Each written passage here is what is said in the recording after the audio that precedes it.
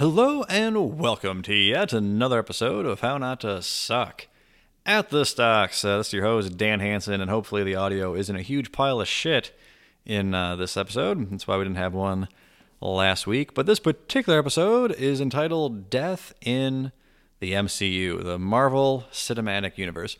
So, when you're creating a story, you get to decide how death works. Which may sound funny. You may think, well, when you die, you die. Well, that's the way it works in real life. But in a story and movies, there's different tropes. So, for example, when a character falls off a bridge or a cliff or something, chances are, unless you saw the body smashed up on a pile of rocks, chances are they're still alive. Or if someone gets shot in the belly, chances are you're going to see them appear 20 minutes later holding on to their side. Or you're watching a horror movie. It really doesn't matter what happens to Jason or Freddy. You know they're coming back in the sequel.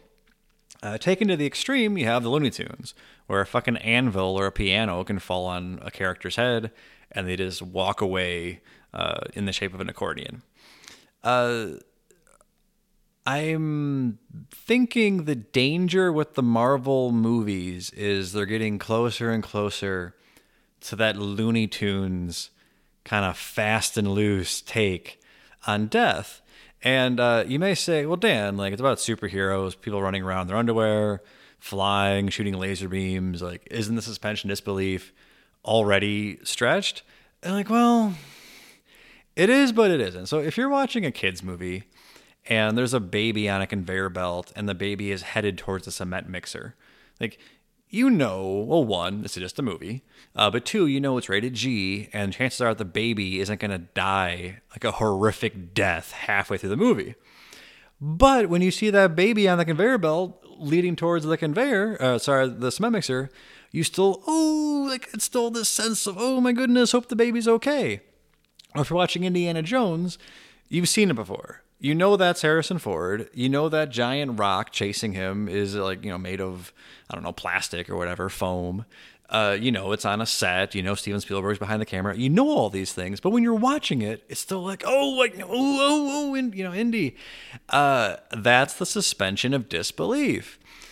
But if you're watching a movie and it shows a baby falling in a cement mixer 15 times, you're not really going to care when it falls in at the 16th time. Or if Indiana Jones just kept getting run over by that fucking rock in the beginning of the movie and he kept getting back up and brushing himself off and going, oh, this was a tough day at work, then you wouldn't care anymore.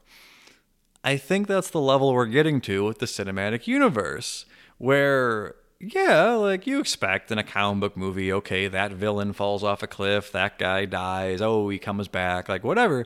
But it's getting to the point where, like, every character dies and comes back. So recently they've done WandaVision, Captain Falcon and the Winter Soldier, Loki. Recently there was Spider-Man, just came out today, Black Widow, coming up, Doctor Strange.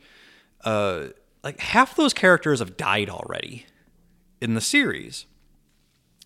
And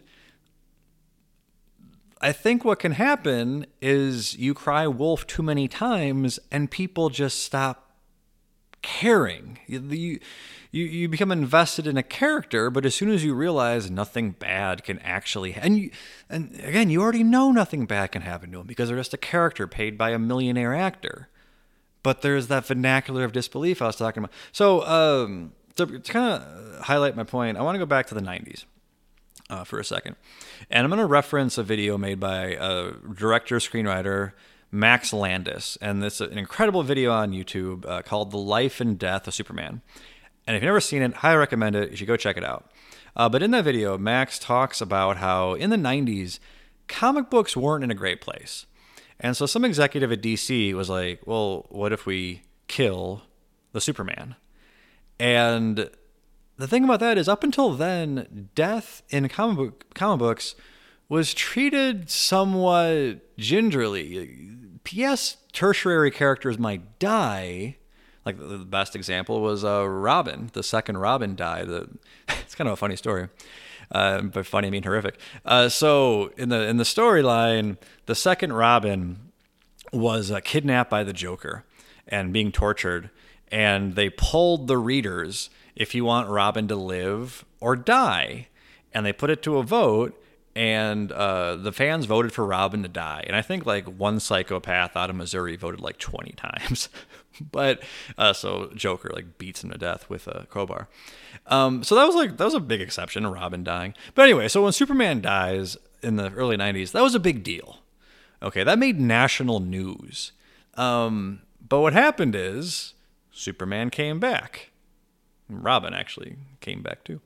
And they started killing off, every superhero. Captain America got shot. Batman actually broke his back. And it just became a new thing. If you want to sell more copies, just kill off your fucking superhero. And oh my God, watch the money pile up. But then, of course, when you turn that faucet back on, right? So the superhero has to come back. Sales went way down after that. And the comic book industry like never really recovered from that golden. They never really got back up to that golden age. And if I'm wrong about this, like, let me know. I'm not super big into comic books. I collected them as a kid. Those were my first investments. I had like Spawn #1. I had Pitt #1. Oh, I thought Pitt was going to be huge. But in any case, so if I'm wrong about this stuff, I'm wrong about this. You can correct me if you want. But yeah, like Marvel almost went bankrupt in the late 90s. That's why when Disney bought Marvel, they still didn't own X-Men. They had sold the rights to X-Men to Fox in the late 90s. They sold the rights to Spider-Man to Sony, to stay afloat. That's why Marvel was selling off the rights to Fantastic Four and Hulk and all these things, was because their comic books were not selling. So my point is, I wonder if history is going to repeat itself, and I wonder if you're going to see that with the movies that have been so popular. Like there's a Black Widow movie coming. I know it's a prequel. Okay, I know there's always a reason. I know there's always it's an alternate timeline. They're from a different dimension. This is a prequel. Like, you can write whatever the fuck you want when you're writing a movie. I get it. I'm just saying, from the audience's perspective, I think you cry wolf too many times. It becomes like Matrix 2. Remember, the first Matrix comes out. Everyone's blown away, right? Like, oh my God, this is fucking amazing. And then Matrix 2 comes out, and like they basically turned Neo into a god, where he just kind of like lazily went through his action scenes.